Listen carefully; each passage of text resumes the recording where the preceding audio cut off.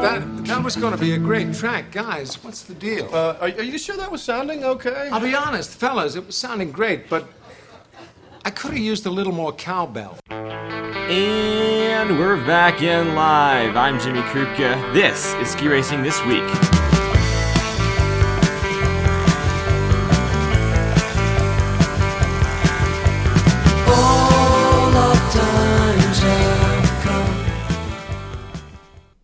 Hello, it's me again. So earlier today, I watched a few videos of late night hosts doing their shows from home, and I really feel for them. Like, Colbert is sitting in this weird corner of his house, and he's telling his jokes like he normally does, but there's no laughter or applause, because obviously his audience isn't there.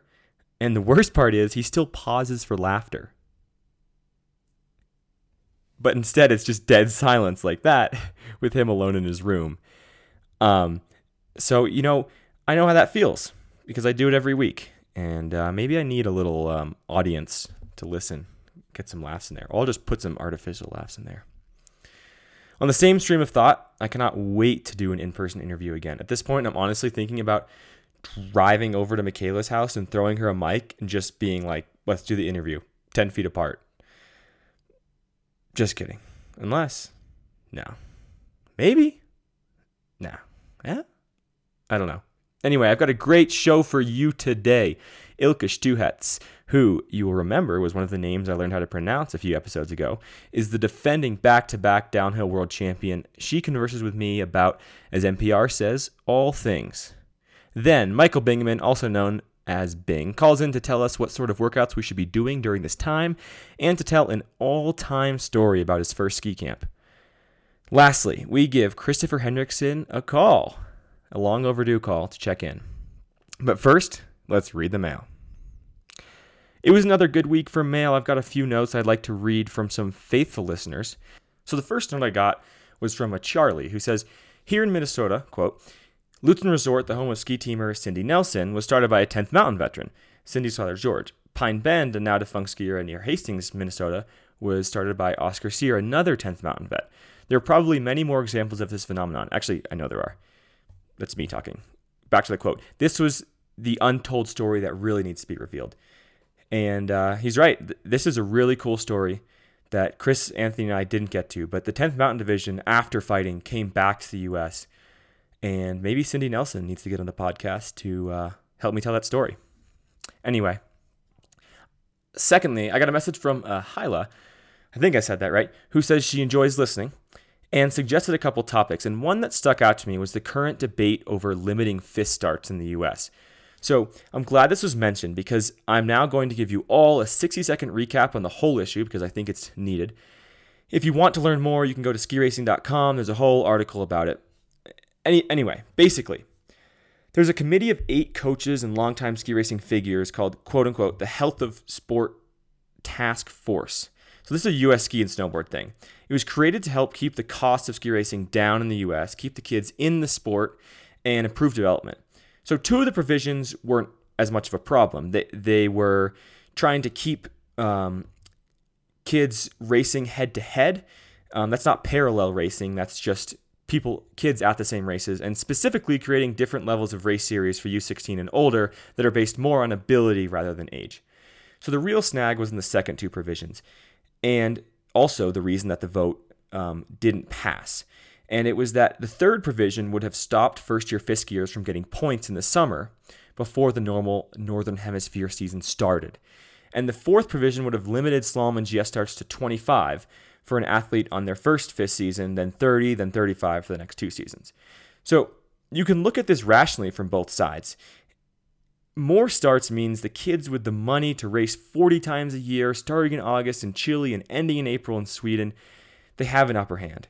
But on the other side of it, the U.S. is trying to produce the best ski racers it can. And if you race more as a younger FIS athlete, you have more opportunities to improve and score points.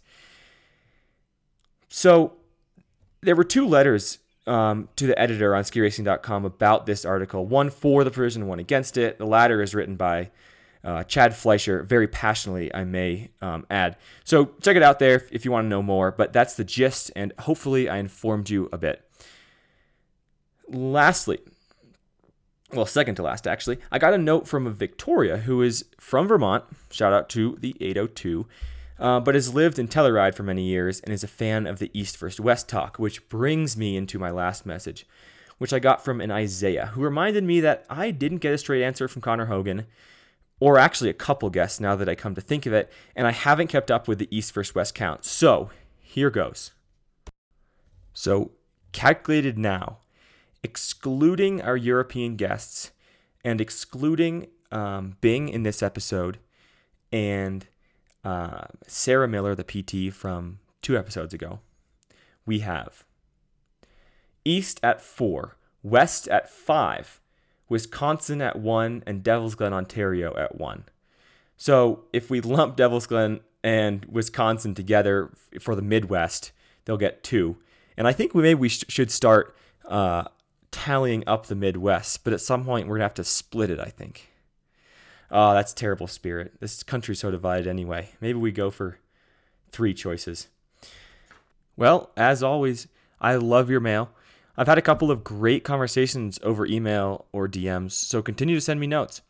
Now, for this week, I want you to send me questions for Slalom Tokyo Drift. That's right. Ian Macomber is going to be on the show in the next week or 2. I'm very excited. And what should I ask him? Let me know. Ski racing this week at gmail.com or DM me on Instagram at Jimmy_who_. The information is always in the description. Now, let's get these skis in the snow. Without further ado, Ilka Stuhets.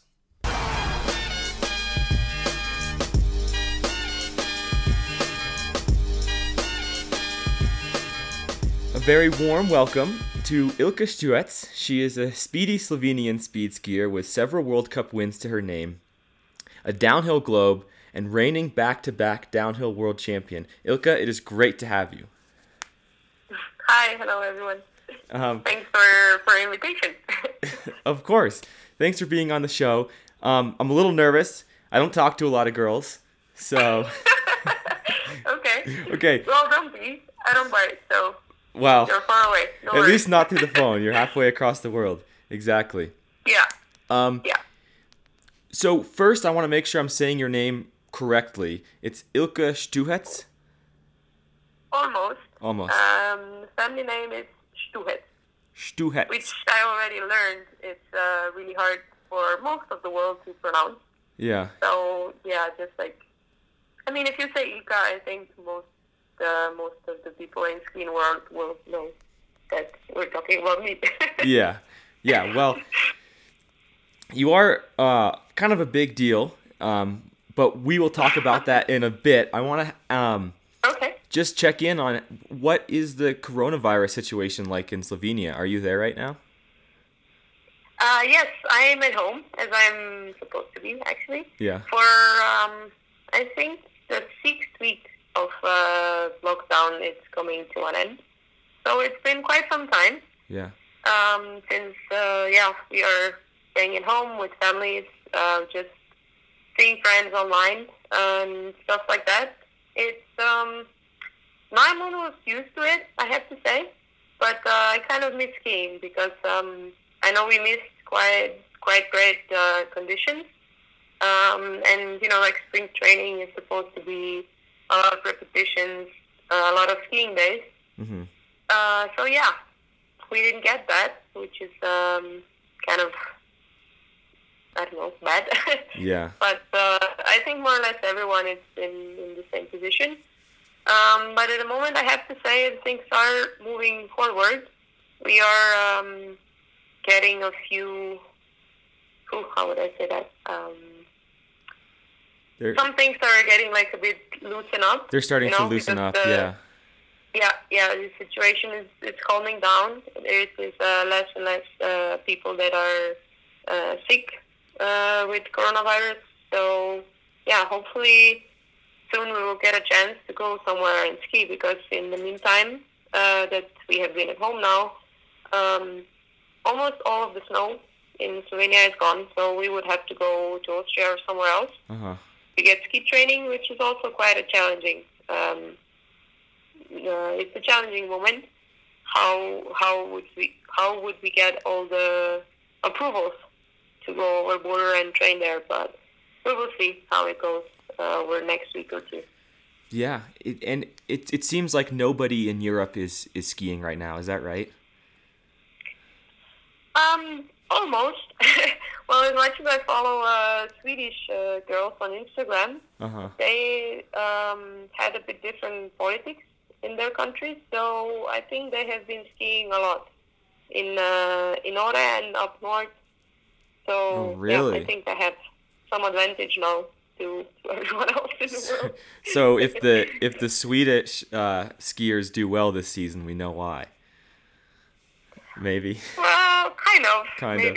But on the other hand, I think everyone else is doing physical training, so eventually they will have to do it too, and everyone else is in advantage there. Yeah, true. So you've just been been at the end we will all start like from the same point. So you've just been home getting strong. Yeah. Almost. Yeah. So first I recovered a little bit, and then I started with physical training. Gotcha. So I hear you're a dancer. You've loved to dance since you were young. So my question is, why haven't we seen an Instagram video? Because I'm too busy. Okay. Spending time with my nieces and my dog and training. Okay. Well, you haven't seen Instagram video, but 2 years ago I was a guest in Dancing with the Stars. Really? So I think that video should totally exist somewhere. I would love to find that video. Yeah. I'm not sure. Yeah, you search for that and you'll see. Yeah, because and you will see why I don't have to post Instagram videos with my dancing, because I'm so awesome. Nice. Yeah, well, it seems like you're a pro. Michaela Schifrin's out here posting a lot, but I think she's never been on Dancing with the Stars. So you may have a leg up on her there. Could be. I don't know. So I am a pretty good Googler, as you found out. And one thing I found was that in 2007, when you were 16, you won the World Juniors Slalom. Did you think you were going to be a slalom skier at that point? No, not really, no. I was expecting more in every other race, actually. Slalom was the last one that we had. And I was just like, my mind was already, not somewhere else, but I was like, okay, I've had my chance, like, the pressure, everything is gone. I did what I could, so I can just ski and not think too much, and then that's where, let's say, awesome, weird things happen, and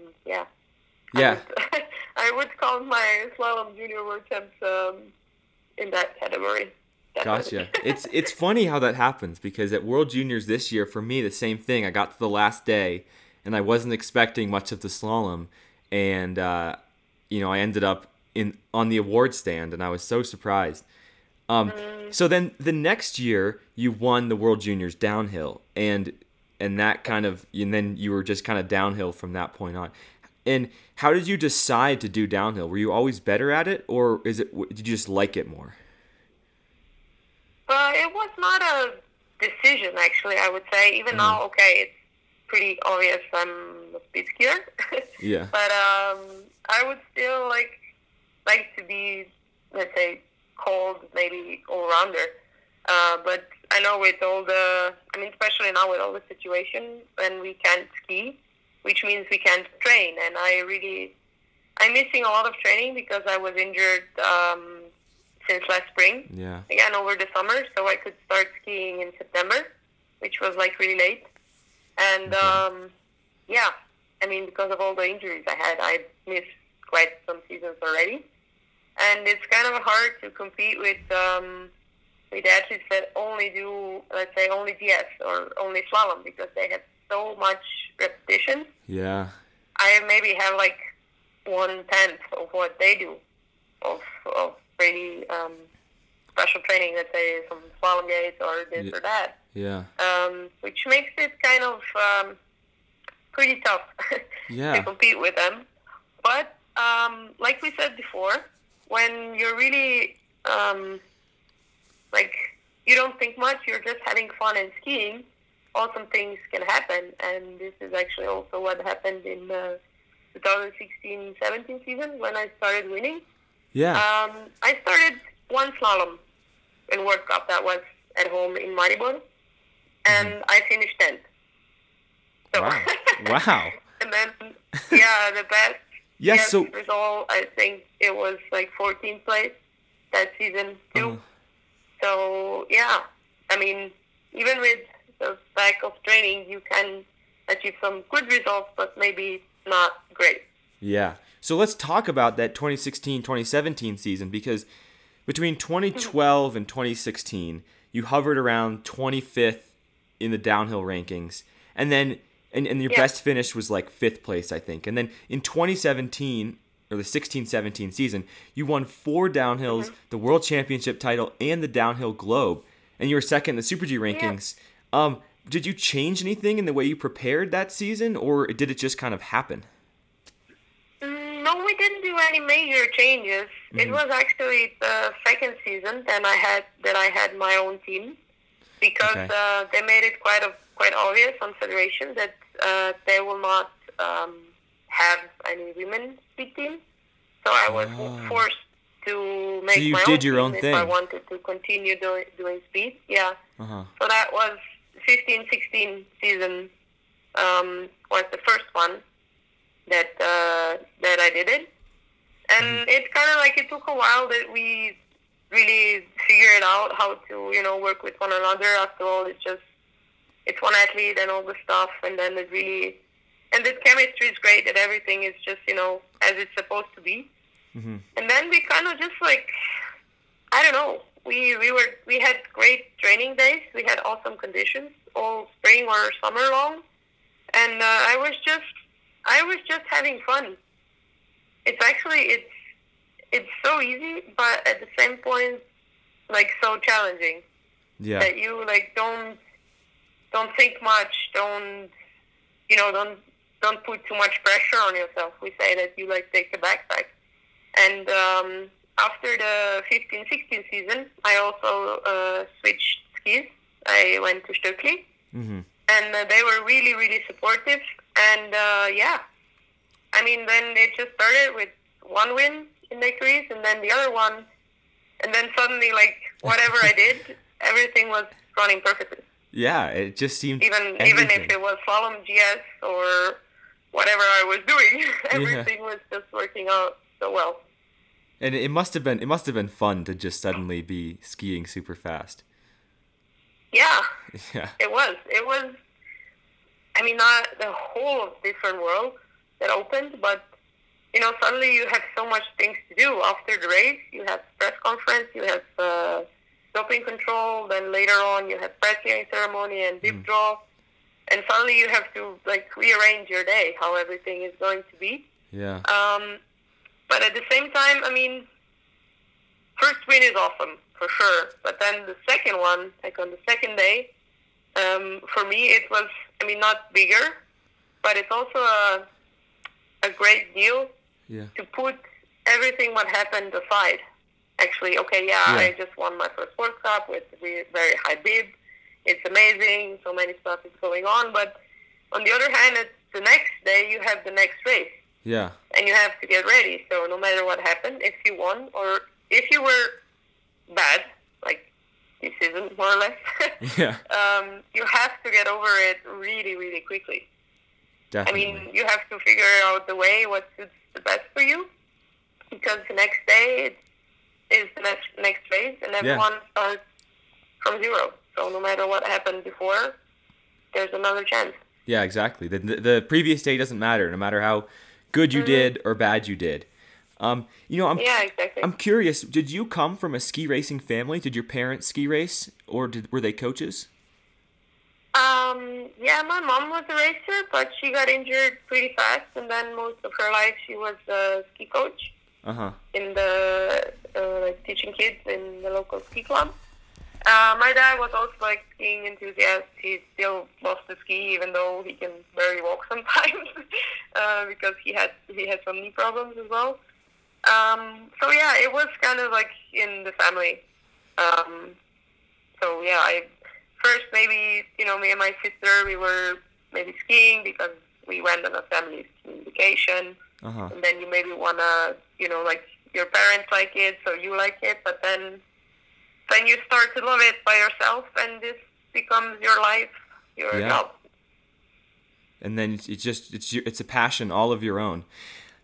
And sure. So it must have been hard, I can imagine, when you got injured before the 2018 season, because you were coming off this amazing season, the Downhill Globe, and you're going into the Olympics and you get injured and you can't race, and you've got this small nation that you would have been representing. That must have been hard. How did you deal with that? Well, that was not the first time that I was injured, so that part was not that bad, because I know I have the best possible support I can get from the doctor to do the surgery in Switzerland, and then all the rehab and everything here at home in Maribor.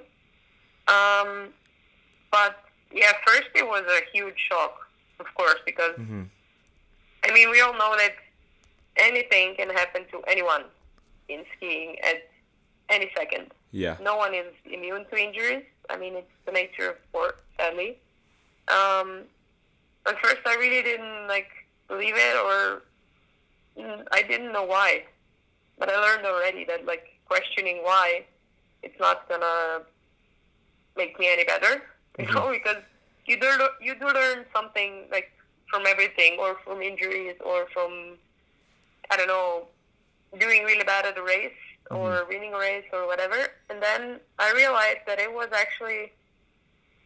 really a painful lesson, but it had to happen exactly that way. Yeah. Because after this crazy season that we talked about, I never really, let's say, maybe get over it, because during the winter you don't have time for celebrations, for really realizing what you achieved. You just go, you move to the next day, and then you move to the next day, and then you move to the next week races, and you keep traveling, and, whatever you did, whatever you achieve, it just goes by so fast.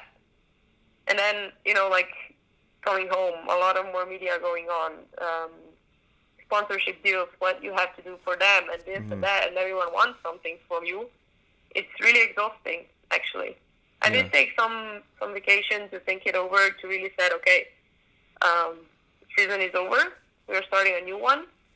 But, later on, not at the moment when I got injured, let's say a few months later, I realized, okay, this was really the wall I had to hit to say, okay, that was it.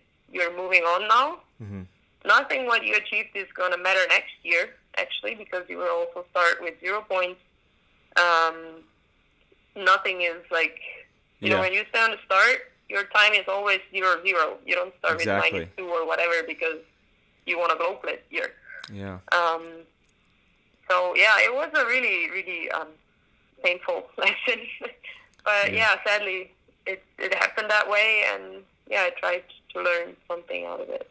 And then you came back and won the World Championship gold in 2019. So that was a cool comeback.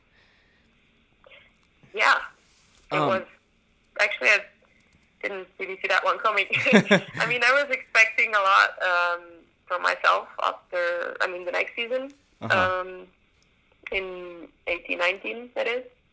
So going into the first races, I wasn't racing for more than 1.5 years. I think it was 22 months or something like that. Wow. Because I got injured in October, and then, my first race was December next year. So I finished that one, downhill in Lake Louise again. I finished 6th, which is actually amazing, but I wanted to win, of course, because this is where I left, right? So do you... And I was a bit down, I was I was totally going for the win. Yeah. But of course, everyone was training in the meantime. No one was, just waiting. Oh yeah, he got back. No, we let her win. Yeah. It doesn't go that way. Of course, cool, of course. Actually. So, do your knees hurt when you walk around these days? Is it fine? No, more or less it's fine. The right one was pretty damaged. like 5 times. So I do feel some consequences, but it's not like that bad. I can do everything, so that's fine. Yeah. So yeah. Well, that's good. That's good. So hopefully you have some years ahead of you. Some good years Yeah, I ahead of hope you. so. I think I'm not the youngest anymore, but I'm not that old, so No, because hopefully I'll go on for a few years. you're 30 now. Is that how old are you? Not yet. Not yet. You're not that good at Googling. My birthday Okay. is end of October, There you so go.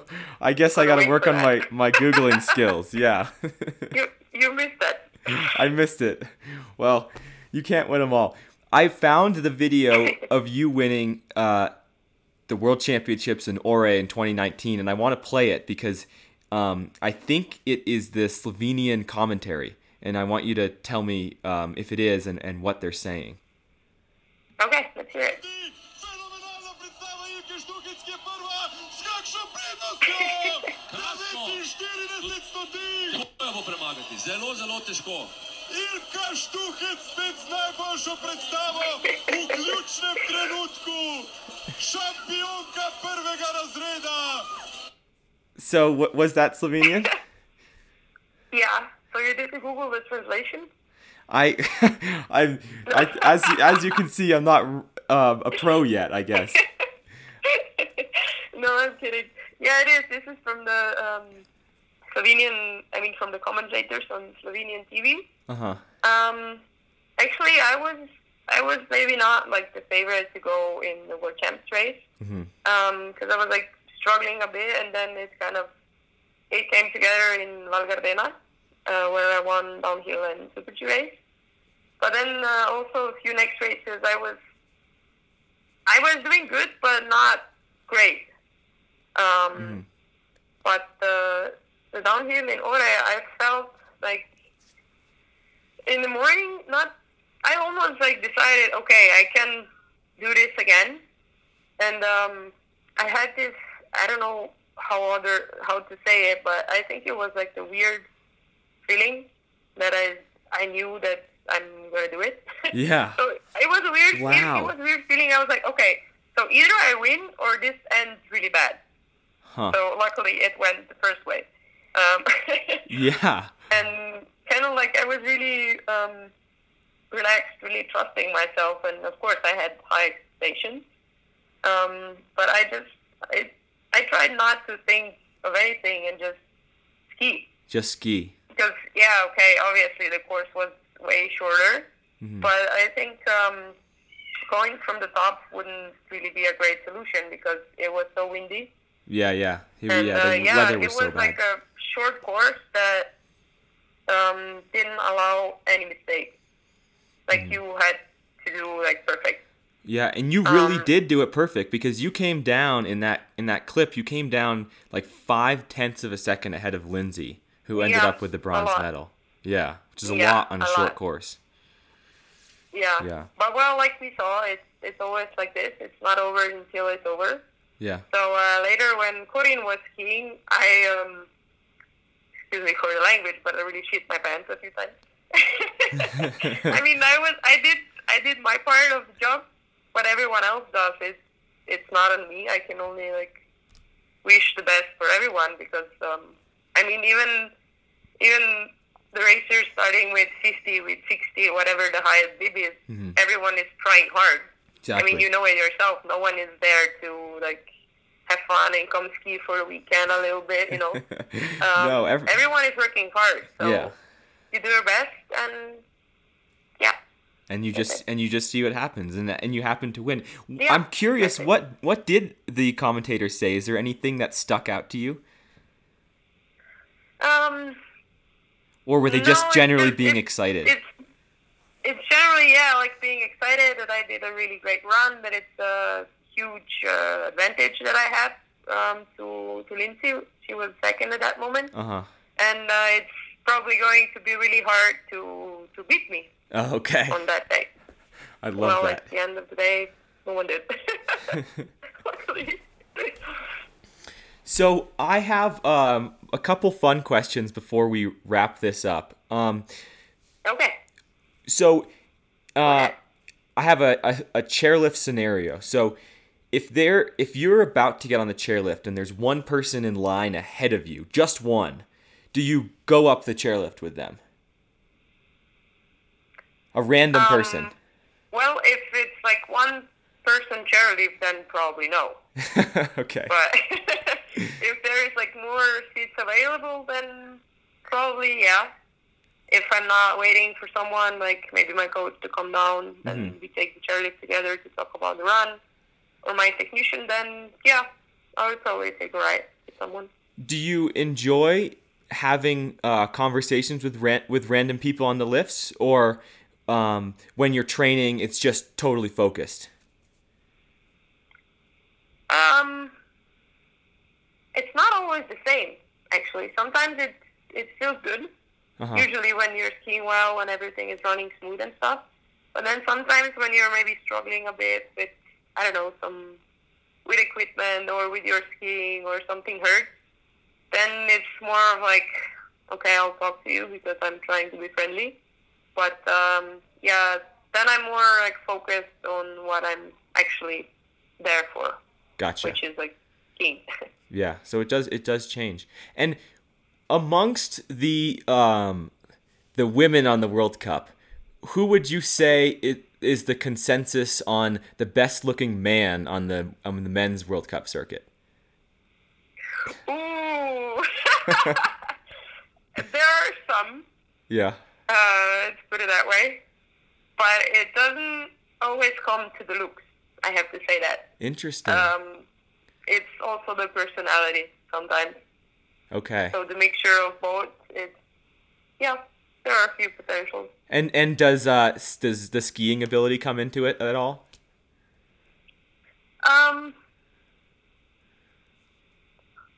Not really, no. And I mean, it helps, but it's not like priority list, maybe. Do you ever get to? I'm trying to think. I guess World Championships would be the one time where the men and women are together in the same place. Does everyone hang out? Do you all have fun together? And the finals.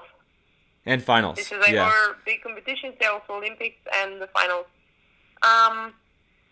Not too much, actually, I would say, because the program that we have is quite intense. Yeah. Like you have training, race, training, race, rest, race, training, race. And you guys are you're all locked into your programs trying to win, I guess. So there's not much fun to be had. Less, yes. Yeah. I mean, if we, let's say, for instance, in Åre, when we were going to another house or hotel for lunch, for the food, then we would maybe go together, or if we met there, sit at the same table and talk a bit. But maybe like to really hang out, it's no time for that. Yeah, all business, especially when you're winning World Cups. It's an easy trade-off, I think. Totally. Well, so my last question is, who are you who is Ilkka outside of a ski racer, and what do you see yourself doing after ski racing, or do you think you'll coach and give back to the sport? That's two questions. You're right. I have time. Nothing gets by you. So out of the ski racing, I'm a normal person too, like everyone else is probably. I like hanging out with friends. I like to go drink some coffee, to go shopping sometimes. Spend time with my nieces, with my dog. Actually, skiing and all the results and everything we do doesn't make us, like superhuman or something like that. We are still normal people. Yeah. And I still, when I go walk my dog, I still pick up poop after her. It's not that, I would just leave it because I'm stupid. Yeah. I can't do that. No, that's totally not it. And, I'm trying, which is, it's working out pretty well, I would say. Whatever I achieved so far, it's just, it's great for statistics and everything. But, like I said, at the end of the day, I'm still me. My nieces, they're like 5.5 and 2.5. They don't really care about it. honestly, they just love me because we're related, and my friends are my friends because we knew each other since forever, and that didn't change, even though like people would sometimes when you meet someone they would ask for autograph or a photo or whatever, and then every time I'm just like, okay, that is so weird because still, I mean, I'm just myself. Yeah. But after skiing, after when I finished my professional skier career, well, exactly how that goes, we'll see when it happens. But kind of like coaching, I think that's not really what I would love to do. Okay. But still, I would like to stay connected to the sport more like in the background, like managing stuff, organizing something for the athletes or whatever, because I got that help like pretty early in my career, and I know how much it helped me just to focus on skiing, and someone else was taking care of a lot of other things that I didn't have to think about, which was really, really helpful, I think. So, yeah, this is something I would like to do. Yeah. Well, it is a really tough question to know what you want to do after skiing, because I have no clue what I want to do after skiing, because it really is my life right now, and obviously it is yours too. Yeah, you don't have to know yet, but exactly. You will. I would say you will learn, or you will see what you like besides skiing. Yeah. Well, Ilkka, it was a pleasure to talk to you. I really appreciate you taking the time. I thought it was a wonderful conversation. No, your English is awesome. It's really good. Yeah, well, thank you. Not many people speak Slovenian, so that wouldn't really help in international world. How do I say thank you and goodbye in Slovenian? Hvala. Hvala? Thank you. Hvala, yes. Okay. And na svidenje is goodbye. Say that again? Na svidenje. Na svidenje. Almost. Okay. Almost. Well, hvala and na svidenje. Thanks. Stay safe. Bye.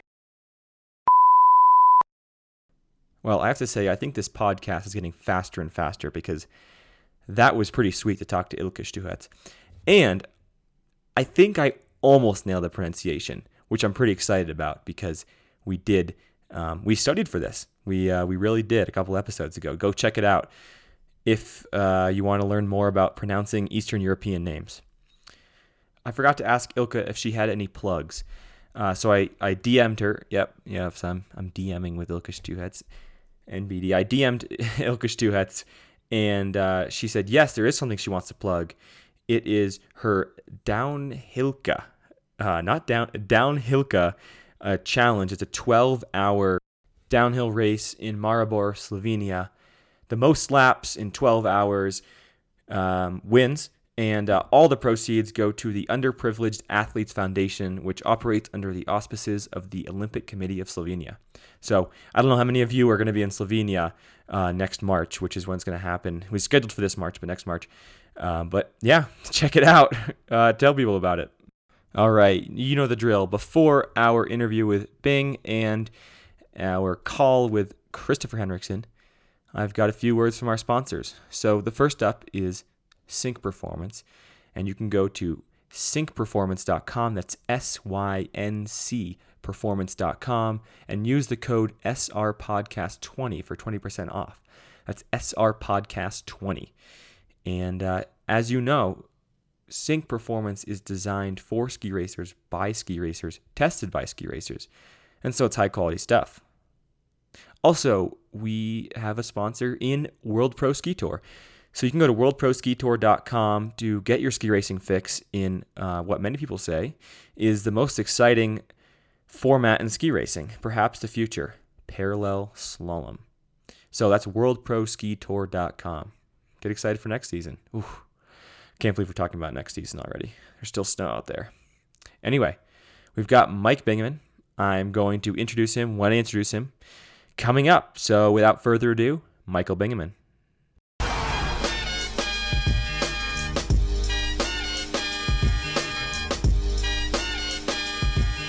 me get the microphone set. Okay, say something, Bing. Something Bing, Jimmy Krupka. Perfect. All right. Michael Bingaman is the athletic development coordinator for the U.S. Alpine Ski Team, and he joins me from his own quarantine. A very warm welcome, and thanks for calling in, Bing. Jimmy, thank you very much for having me. Love chatting with you. You are in charge of getting all the athletes strong. So you write programs for me and the B and C team, but you also write programs for the World Cup guys, right? Yes. Okay. And so, listeners, that's just me qualifying him, so his opinion matters. Okay, Bing. So, at this time of year, what are you giving your athletes? What sorts of programs, what sorts of stuff are you focusing on in their training? Jimmy, here is the nice thing, is that we are so far out from the season right now. We don't need to be doing anything crazy specific. Honestly, during this window of time, I would call this our general prep phase or a GPP time of the year. The goal is to get a lot of fitness, accumulate fitness. Essentially, you can think about it as just doing a lot of different movements, big ranges of motion, getting your heart rate up and keeping your heart rate up. And essentially what we're looking to do is prepare your body for more intense work that we're going to do later on in the summer. So honestly, it's nice because this can incorporate anything. This could be biking and hiking and playing soccer. It could be skinning. It could be body weight workouts. Mm-hmm. Like nothing is super heavy, so we're not doing really heavy lifts right now, but we are doing more volume intensive workouts that are relatively low intensity or moderate intensity. And essentially that's preparing your muscles and your ligaments and tendons for heavier loading phases that are coming in later on. Gotcha. So we're doing a lot of total body work, and nothing is super specific yet, which means we get to mix things up a lot, keep it fun, and keep it interesting. Nice. Well, that's crucial, especially when you've come off a long, intense season. And I'm sure that, a lot of my listeners are not World Cup skiers or aspiring to be, and are just recreational or just, regular ski racers or young. So it seems like the same sort of principle can apply to them when they're preparing for next season. And so they, tell me if I'm wrong, but they can be doing the same thing: biking, hiking, skinning, body weight workouts. Obviously, they're restricted by quarantine, but... Right, but the same principles still apply. And, a lot of parents and a lot of athletes will kind of get confused with this idea that we need to be doing things that look like or feel like or mimic ski racing now. And that's not really the case, because we are so far from the season. So really you want to be training from general to specific, both over the course of a year and over the course of an athlete's entire career. And right now, this time of year, we're in a general phase, and we're building a base essentially that will prepare us for the specificity to come. And so it's kind of nice because that opens up a lot of different things to us. We don't have to be doing leg circuits for 2 minutes, and we don't have to be rollerblading or finding an exact way to mimic ski racing, which you can do those things. They're not going to do any harm, but we don't have to be doing those things. You're just trying to get fit to be able to start doing those specific things. Expand your horizons. Nice. Honestly, what we tell the young athletes right now is to be learning a new sport right now. Like, have you played lacrosse? Have you played basketball? Have you played soccer? Have you learned how to throw a frisbee? Like, that's what we encourage the young athletes to be doing right now. That's huge. Expanding. That's huge because I think that's a mental skill that needs to constantly be working as much as your physical. You need to keep working physically. I think mentally, the act of learning a new skill is the same as ski racing. So I think that's huge too. Absolutely. And there is a skill of learning. Learning how to learn well, learning how to be frustrated and to work through something. like learning how to understand that I'm overusing learning, but learning how to understand that learning is a long-term process. Yeah. You're not going to perfect a movement or a skill in one day, and it's good to have that perspective that it's going to take a long time, both in ski racing and any skill in life. It will take a long time to develop that, and it teaches you to kind of enjoy that journey of learning. Yeah, definitely. And right now I am learning. I'm trying to teach myself from some freestyle. So I have a little rail set up in my backyard, and I've been trying to, throw a 540 and off the jump and whatever it is, a 270 off the rail. Anyway, so no, but hold on, before you go away from that, I just want to say how important that is, because you are learning air awareness and your body's understanding what it's like to rotate and stop itself and catch itself. Mm-hmm. And that's actually hugely, hugely important, not just in ski racing, but in any sport, in field sports. Like, there are times when you're going to jump in a lot of field sports, or like basketball even, you're going to jump and you'll be bumped in the air, and your body has to rotate and recenter itself and then land safely. And that is a skill that carries across a multitude of sports. Yeah. So, well done. Yeah, we're not like cats. We can't just always land on our feet. I know. So wouldn't it be nice? It would truly be nice. I've landed on my head a couple times, but in powder, so it's been good. I'm not actually risking myself that much. So Bing, for the people stuck in quarantine, or maybe they're coming out of it, but for the listeners who want to get started on next season, what would their program look like? Program. So I guess first thing that I will say is that you don't have to stress the specifics as much as you think you do. Mm-hmm. So if you're stressing over not having the right equipment, or stressing over whether you should do 8 reps or 12 reps, I would say don't worry about it. Right? You don't need nearly as much equipment or nearly as much programming perfection as you might think, especially this time of year. Mm-hmm. So I want to encourage them and you in that. So don't use that as an excuse to not work out. Right. No, that's what I was going to say. So second point is that consistency is key, and it's not consistency in doing the same thing every single day. It's more the idea that you are doing something every day. Mm-hmm.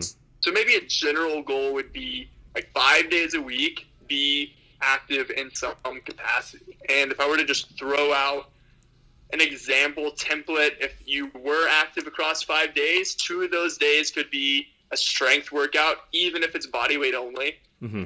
So squatting and lunging, hinging, doing push-ups, doing inchworm push-ups, things that are different and creative. So I'd do that 2 days a week. And then maybe one of those days you do a core workout or a core/upper body workout. So something just to differentiate your days. And then I would do one to 2 lower intensity things. So that could be skinning, that could be hiking, that could be road biking, running, anything like that that's relatively low intensity. And then one of those days I would do a higher intensity day. So again, don't stress the details. You can do 30-second pushes, 30-second rest. You can do a minute harder and 5 minutes rest. Just something to get your heart rate up and keep your body familiar with what it feels like to push intensity. Perfect. That'd be my general recommendation. I love it. And you have done some more specific, rep by rep workouts. Were those posted on the US Ski Team Instagram or something like that? Yeah, myself, I posted a couple things, and then a few of my colleagues posted on there as well. So the US Ski Team, and I think the US Free Ski account and Snowboard account all reposted those. Okay. In the last 4 weeks, probably. A few different workouts have come up. So if you're struggling with some creativity or you want to mix it up a little bit, you can go check those out. Yeah. From me, from Houston Deck, from Chris Miller, Dave Quammen put some really good mobility stuff up there. So you got some options up there if you need to mix it up. So the resources are out there. It's true.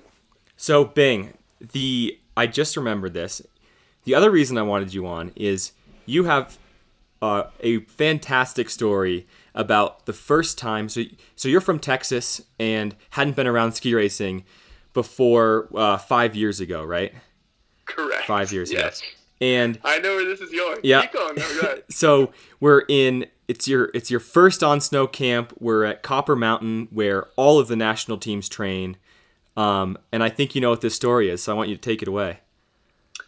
I want to say, actually, I just told someone this story yesterday.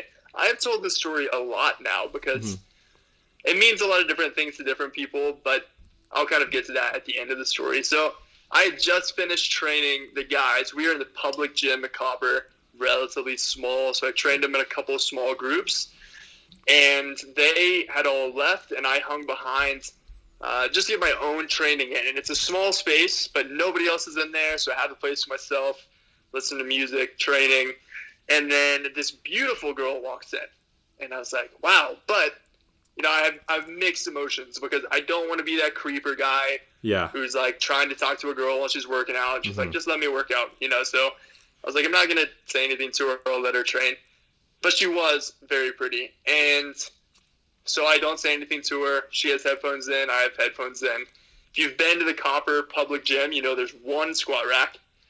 And I was doing pull-ups at that squat rack, and this girl wanted to squat in the squat rack.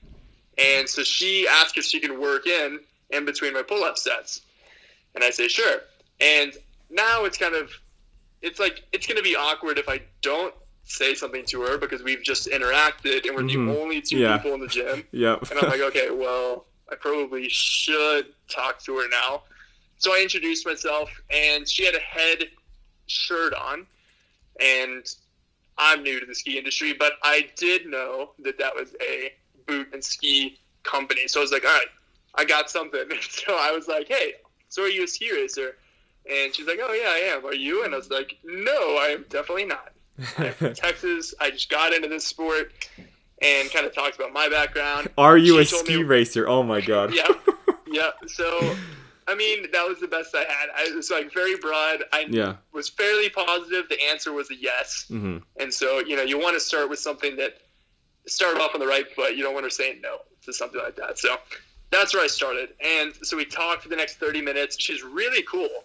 Mm-hmm. And as I'm leaving, she gives me her name, and I'm like, well, maybe I'll see you here in the gym next time we're working out. Yeah. It was like, whatever, and I leave. And I was like, that was really fun. Like, that was a cool person. So walking back to Copper Station, and one of my athletes, Nick Kraus, is headed to the gym. And I was like, Nick, you going to the gym? And he's like, yeah. I was like, all right, if you see this shorter, blonde-haired girl, that's my girlfriend. You're not allowed to talk to her. Her name's Laura. And he was like, Laura Goot? And I was like, I don't know. I didn't get her last name. He was like, dude, do you know who that is? And I was like, no. Who is it? And he was like, that is literally like the best female ski racer in the world right now. Yeah. And I was like, oh. She was coming off of her... She had 2 globes that season. One of them was the overall globe. Yep, and I had asked her if she was a ski racer. But, Jimmy, I think that is why she chatted with me for so long, because I had no clue who she was. And I just treated her like a normal person because I was so ignorant. Yeah. And I felt so stupid when, he brought up her name, and I, looked her up on social media, and I was like, oh, okay, this is an important person that I just totally made a fool of myself in front of. But it was funny. And so I tell that story for a lot of different reasons, but it's a good reminder as a athletic development coach moving into a sport that it means one thing to learn a sport versus learning the movements and the forces and mechanics, and it means a totally different thing to truly learn the sport, which means understanding who the key players are and knowing who's who. Yeah. And that was just a good little light slap in the face that, hey, Bing, you might think you understand the sport a little bit, but you have a lot to learn. Well, I think it's, at the end of the day, you'd rather, know the sport in terms of movements and be able to write a good program than know every single ski racer in the sport, I guess. Certainly, yeah. And I'm not suggesting that it would be better to know the ski racers than the movements, but it was a reminder that I still have a lot to learn in terms of grasping everything that is ski racing. Yeah. Well, now, 2 years later, Laura Goot was happily married, and I guess she still is. So, yeah. That's I'm that. pretty sure she deleted her Instagram, so now who knows? She did. I can't really keep up with her anymore. You can't DM her anymore. No. Well, no. It's a shame. Which I did. I mean, since you mentioned that, I did DM her, and I apologized. I was like, I am sorry. I am an idiot. Yeah. And she thought it was really funny, so it was no big deal, but it was entertaining. Lovely. It's funny now. Yeah, it is funny now. Anyway, Bing, I appreciate you being on the call, and I'm sure we'll hear from you again. Absolutely. Thank you, Jimmy. As Bing said, you can check out US Ski Team's Instagram, which is just at US Ski Team, or check out his personal account. That's just me volunteering it, but Mike_Bing, BING_. So now, the moment you've been waiting for, we're going to give Christopher Henriksen a call. If you remember, he is Henrik Kristoffersen's best friend and the closest we can get to him. So we're going to give him a call, see how he's doing, see if we can get Henrik on the show.